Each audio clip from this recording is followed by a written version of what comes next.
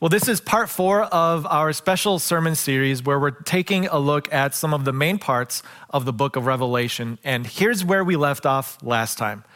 In the last 2 messages, what we've seen is that the book of Revelation does not shy away from acknowledging the presence of evil and even the evil one.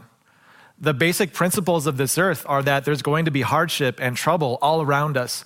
And in fact, last week we saw how there is a very real spirit called the devil who is going to be part of our lives in this broken and sinful world.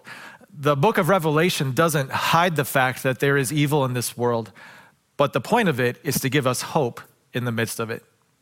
The visions in the book of Revelation are never designed to startle you or make you afraid. The purpose of these visions is to allow us to be prepared for what we will face in this world. And here's what we've seen so far as we look at the evil in this world and the evil one in this world. It's really that there's going to be a lot that is thrown at you in this life. From the 4 horsemen that we saw a couple weeks ago, to the dragon that we looked at last week, the 2 beasts that you see in Revelation 13. There are these startling visions that help us see the evil and the hardship and the trouble that are all around this world. There's a lot that's going to be thrown at you. And today what we're going to see is how the book of Revelation helps us apply this to our lives. Because this is the case, we need to be resilient in our faith and in the way that we approach our lives in this world. So here's the question that we're really going to dig into today. There's a lot that will be thrown at you in this life. Are you sure that your faith can withstand it? Are you sure that there is no accusation that will tear apart at your faith in God? Are you sure that there is no evil in this world that will lead you to question God's presence or God's goodness? How can you be sure that your faith will withstand even in the presence of so many attacks and attackers in this world? As you think about that, you might think about some good things that you could do to make your faith stronger. You might think about things that you can do like reading the Bible or praying every day. And maybe you think about those good spiritual habits that can strengthen your faith, and those are good. Maybe another common thing that we think of is like how much you know. You think about all the things you could learn about God, and maybe that will make you more spiritually resilient so that your faith will withstand whatever comes against you. And again, that is a good thing. You want to know more about God's promises for you. But we're actually going to see something else in the book of Revelation today. On top of reading your Bible and going to church and praying, all those good things you can do and all those good things you can know, we're going to see a simple focus within the broader context of this entire book. It's not just about how much you know, but it's really about how well you are known. And what I want to do for you right at the forefront of this message, just in case you tune out or just in case you miss where we're going, I want to state before you the principle that the book of Revelation gives us, and then we're going to see it illustrated in a number of different ways. And if you're taking notes, this is number 1 on your sheets. For a faith that withstands, note who you are standing with. It's good to have personal disciplines of reading the Bible and how much you know, but really a big part of a faith that withstands has to do with the people that you are standing with. In fact, this is really the context for the entire book of Revelation. As you open it up and read through it, what you'll see is that God does not give one single vision of a horseman or a dragon or a beast until he has acknowledged that the people who are reading this book are known by him. The very first few chapters are basically 7 letters to 7 churches where God individually addresses 7 different small groups of Christians, giving them wisdom and advice and encouragement for what they had going on around them. What I know is that when it comes to these 7 churches that are mentioned in the book of Revelation, I'm sure all of them were wondering the same thing. It's been 50 plus years since Jesus died and rose again. And they're probably wondering what we often wonder in our life. Does God even know what we're going through? Is he even still around? Is he aware of our lives, and is he aware of our struggles, our sufferings, our questions, our doubts? Does he even know?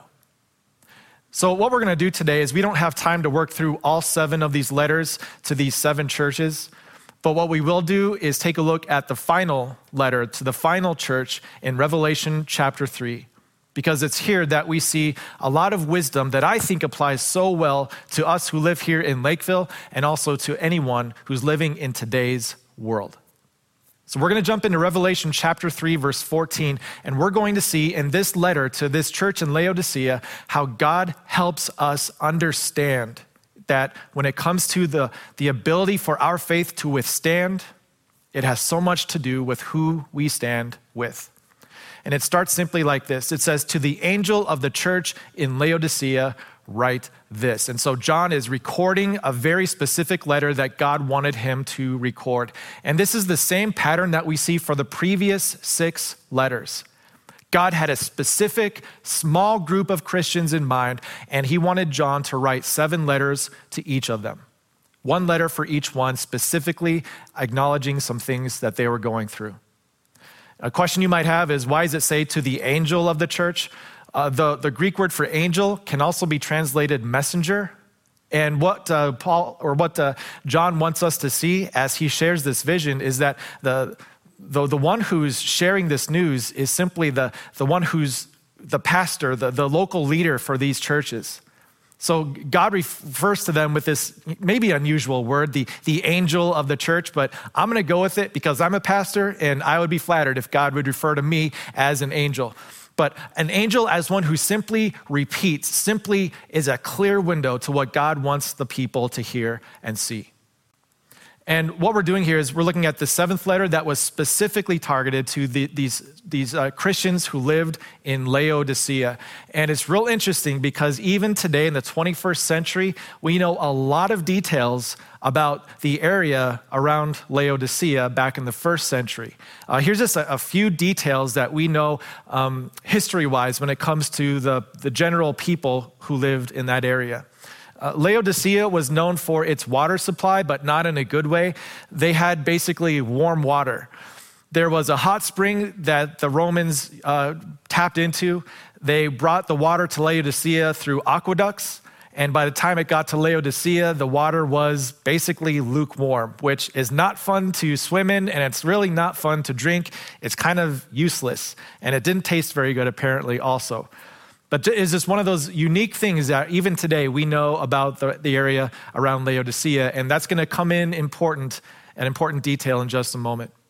The other big thing about Laodicea is that it was a central area for a Roman currency mint. They would make coins for the Roman Empire, and as such, Laodicea also became the central location for the Roman Empire Bank, which means there was a lot of money coming in and some money going out. This was a wealthy area, and in just a moment, I'll share with you just how wealthy they were.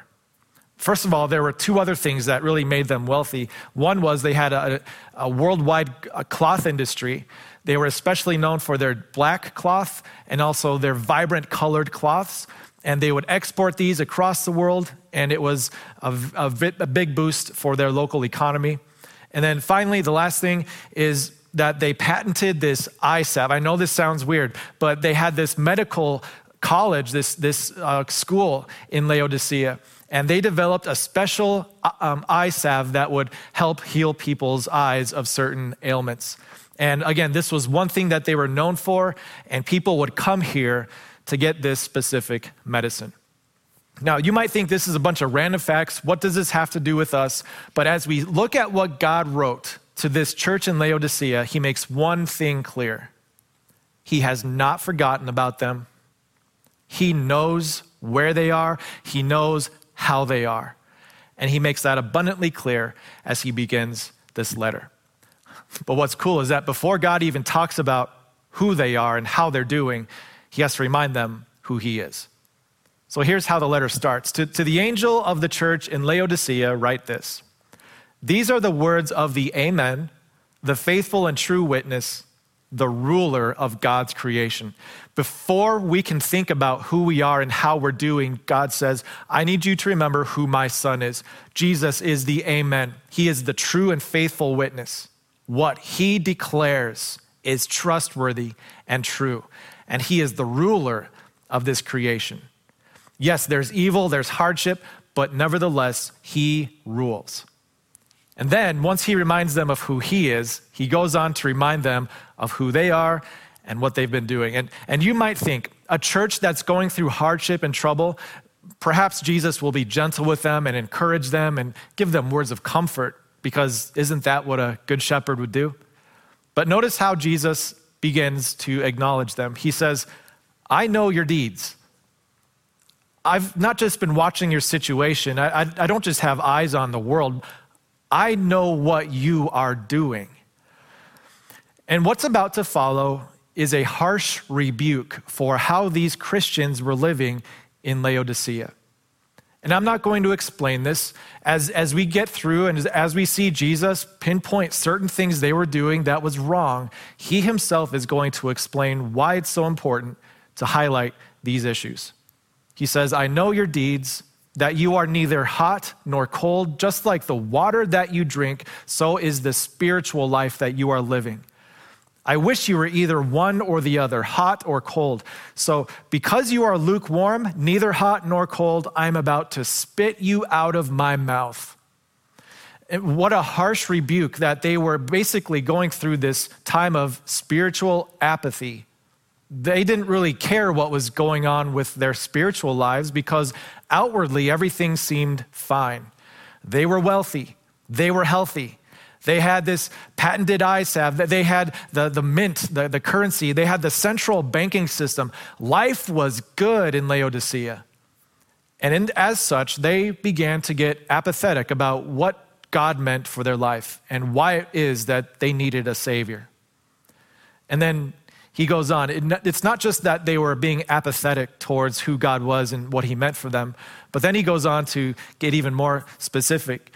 Jesus says, you say in Laodicea, I'm rich, I have acquired wealth, and I don't need a thing. But, Jesus cautions, you don't even realize that you are wretched, pitiful, poor, blind, and naked. You think you've got your lives made and life is good and you can just relax and do nothing, but you don't even know what you really are. And this is the first important reason why a faith that can withstand this life depends a lot on who you're standing with. So often in life, when it comes to our view of things, we are really blind to what it is that we are going through.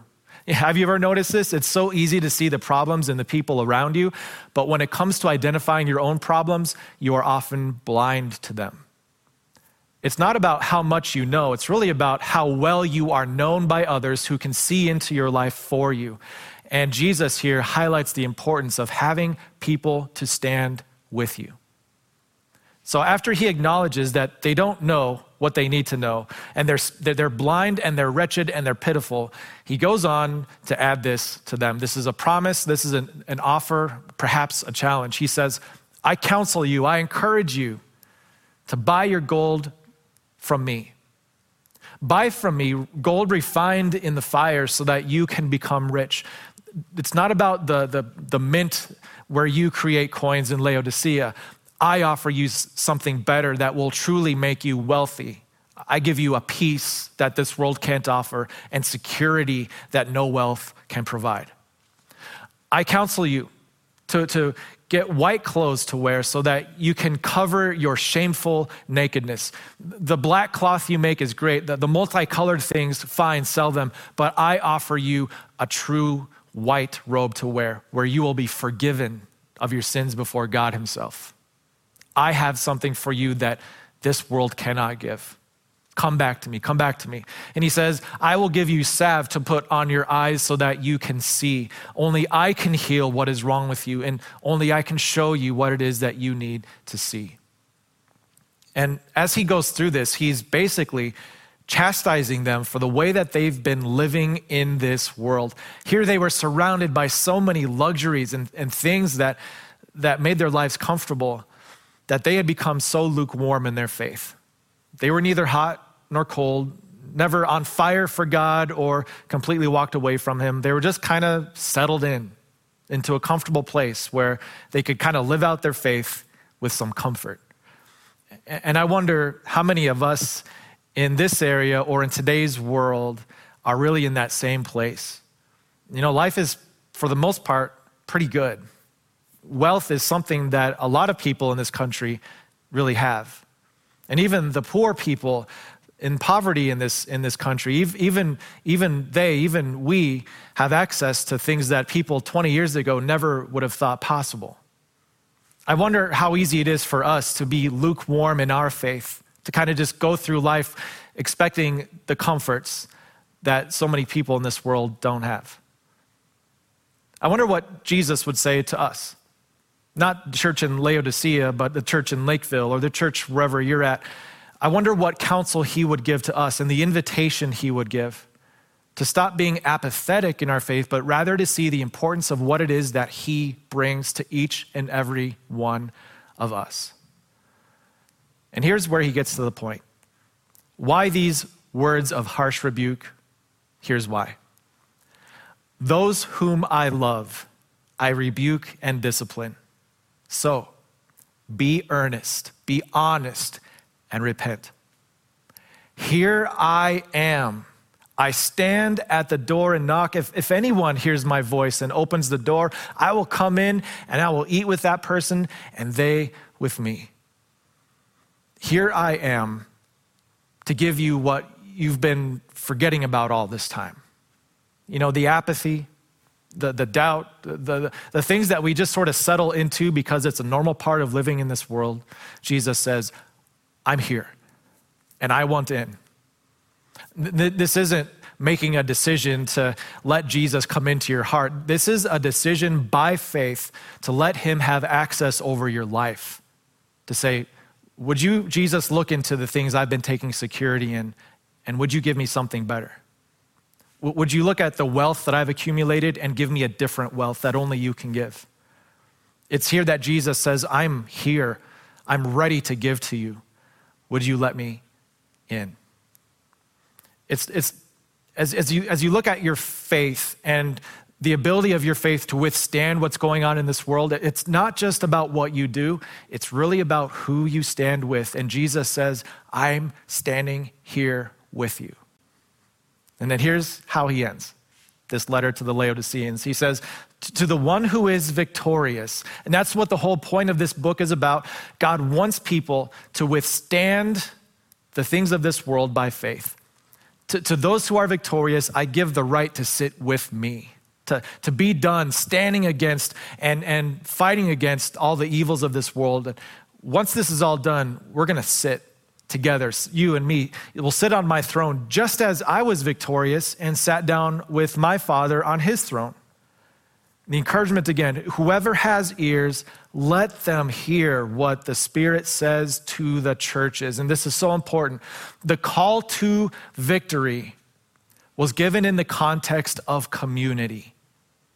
The encouragement to stay faithful and to withstand the attacks that this life will bring was given in the context of the churches, the community that God provides around you. It is such a blessing to know that Jesus is right there knocking at the door, waiting for us to let him have his lordship and let his promises be applied to our lives. But within the context of Revelation, all these visions, all this encouragement, all this preparation even is given within the context of community. Victory is a call that is placed within the context of community. So here's what we see. Here's what we see. One thing that Jesus did for these churches would have been impossible for him to do if they were all alone and isolated in this world. Jesus wanted to bring discipline into their lives because he loved them. He basically said, I see what you're doing. You're conforming to this world, but I've called you to something so much greater. I don't want you to drift away from me. So hear my rebuke, hear my discipline, and come back to me. Here I am, ready to forgive and ready to give you what you've been missing. When Jesus rebukes, it's because he loves us and he wants to bring us back. But discipline can't happen in isolation. God's gift of discipline, it won't happen in isolation. It's always something that's delivered in community. And just think about it this way. How many successful sports teams have you found that really didn't have a coach? How many successful years of your life were because you were on your own and no one had any accountability over you?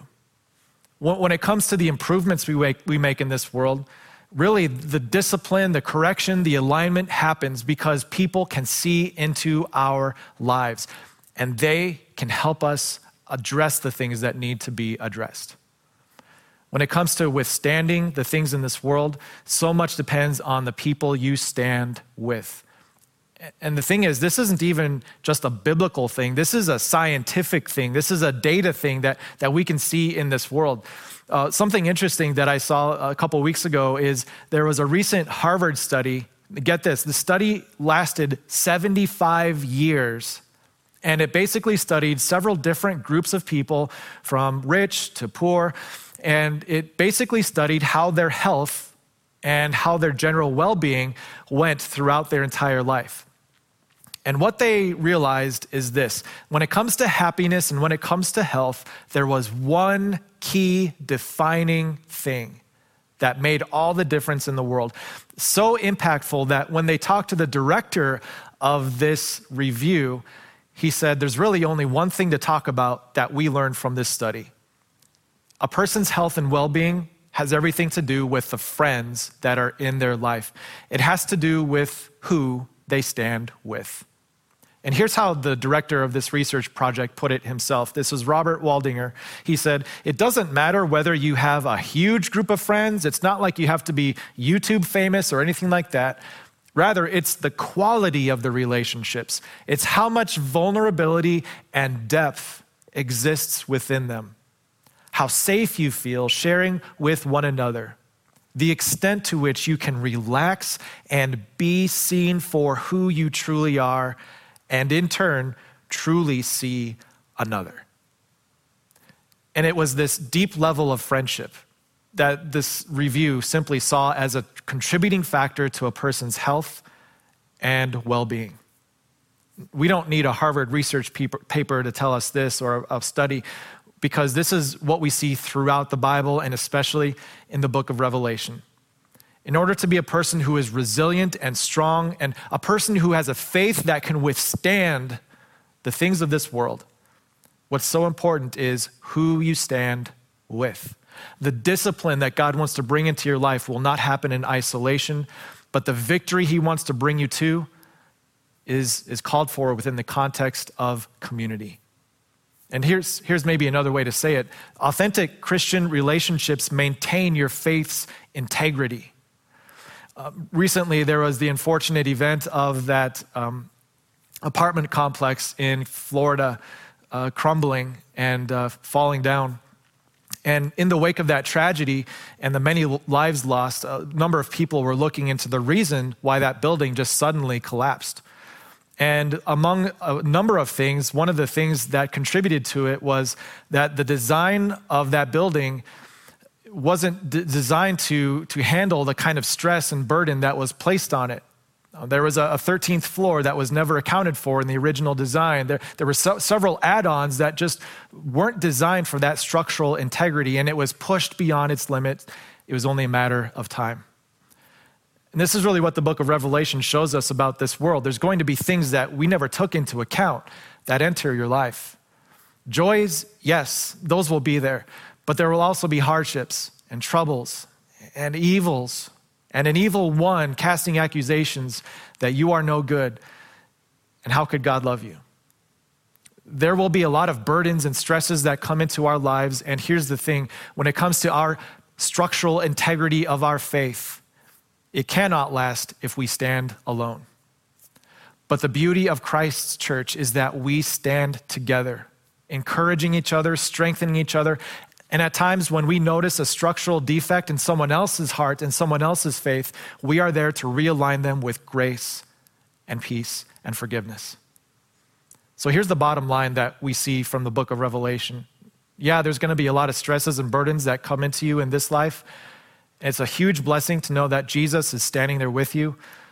But let's not miss the blessing that's all around us. What we know is this. Number 3, you need people who really know God to really know you. People who really know who God is and how he loves you and how he doesn't just affirm you where you're at, but he disciplines you and he wants to realign you. You need people who really know the grace and power of Christ's resurrection. You need them to really know you, to really know what's going on in your life. So much more than just the passing, hey, how are you doing? Doing fine. How are you? Doing fine. So much more than that, but someone who can step in and say, no, how are you really doing? What's really going on in your life? How's your marriage really doing? How's your career really going? How's the studying really coming along? You need people who can come into your life and really see what's going on so they can bring the grace and love and forgiveness that God has for you and apply it to where you need it the most. We all need people who really know God to really know us. And so my question for you is, who really knows you? Do you have someone or a group of people in your life that really know God and really know you? Who can comfort you and encourage you and realign you when needed? Who really knows you? And if you were going to write their names on a piece of paper, how many names would there be and who would they be? What I'm guessing is that for a lot of people in the 21st century, that deep level of friendship is something that a lot of us maybe don't have. In fact, if we're not intentional with it, it's something that we will always be lacking. So my encouragement for you this week is, as you think through the book of Revelation, and especially the call to victory given in the context of community, would you think to yourself, are you being intentional with the people who really know God? And are you bringing them into your life? Now, we at North Cross, we're very strategic with how we do this. And here's my bottom line. I'm not all about, bringing you into a church or bringing you into a program. What I'm most interested in is leading you to Jesus and leading you to the people that Jesus wants in your life. So maybe you have something that works for you where people who really know God really know you. And I encourage you, keep that up and keep adding to it. But here's what it means for us at North Cross and for us as a church. The way that we are intentional with this is through something we call growth groups. With groups of people who are there not to impress each other or to teach each other. Really, the whole point of a growth group is just to stand with one another. And if you're in a growth group, there's really simply 3 things to do. Anyone can do this. All you do is you show up, you join in, and you be real. You show up just by making group meetings a priority in your life. Join in because it's not about teaching one another. It's more about applying God's truth to your own life, and then simply be real. When and if you're comfortable, share with them how you're really doing so that they can take what God really says and apply it to who you really are. And the exciting thing is that this week we're officially launching a new season of growth groups here at North Cross, which means we've got some brand new openings that are available. If you are not in a group right now, I encourage you, head to our website, northcrossmn.org. And if you scroll down on the homepage, you'll see one of 2 options. One is Starting Point and one is growth groups. If you're new or newer to North Cross, the best way to experience community for the first time is to start out with Starting Point. If you're a member, if you've been connected here for a while, and if you're not in a group, I have a challenge specifically for you. Would you just give it a try? Check out a group, try it out, go to a meeting or 2, just see how it is. And what I know is that while we can't create perfect environments where everyone is always happy, what we can do is create an environment where you can stand with other people who know where you need to go. We can create environments where you can be real with people who really know God And even in those moments where you're taking your first steps into vulnerability and openness and honesty, what you will find is grace and encouragement when you need it the most. So that's my simple application for you this week. As you think about the book of Revelation, remember the importance of having someone who really knows God, really know you. Continue your pursuit of that in your life. And I challenge you this week, go ahead and sign up for a group or continue with a renewed commitment in the group that you're already in. I hope you can join us back next week. We're going to be outside in the parking lot, and we're going to have a special message all about Judgment Day and what that day will be like. But for today, I'm going to close us with a prayer. Dear Father in heaven, in the book of Revelation, it never shies back from the evil that we may experience in this life. In fact, it numbers the evil, it names the evil, and it can startle us with these visions that capture our imagination and stir our emotion. But my prayer this week is that as we come to grips with the kind of world we live in, that we would be given the ability to withstand all of this as we stand in faith with Jesus. And I pray that this week we would take a special look at the people that we're standing with, so that we can be intentional by surrounding ourselves with a small group of people who really know God and who can really know us. So bless our church this week as we launch a new year of groups. May they be a place where we can grow our friendships that will last for eternity. It's in Jesus' name we pray. Amen.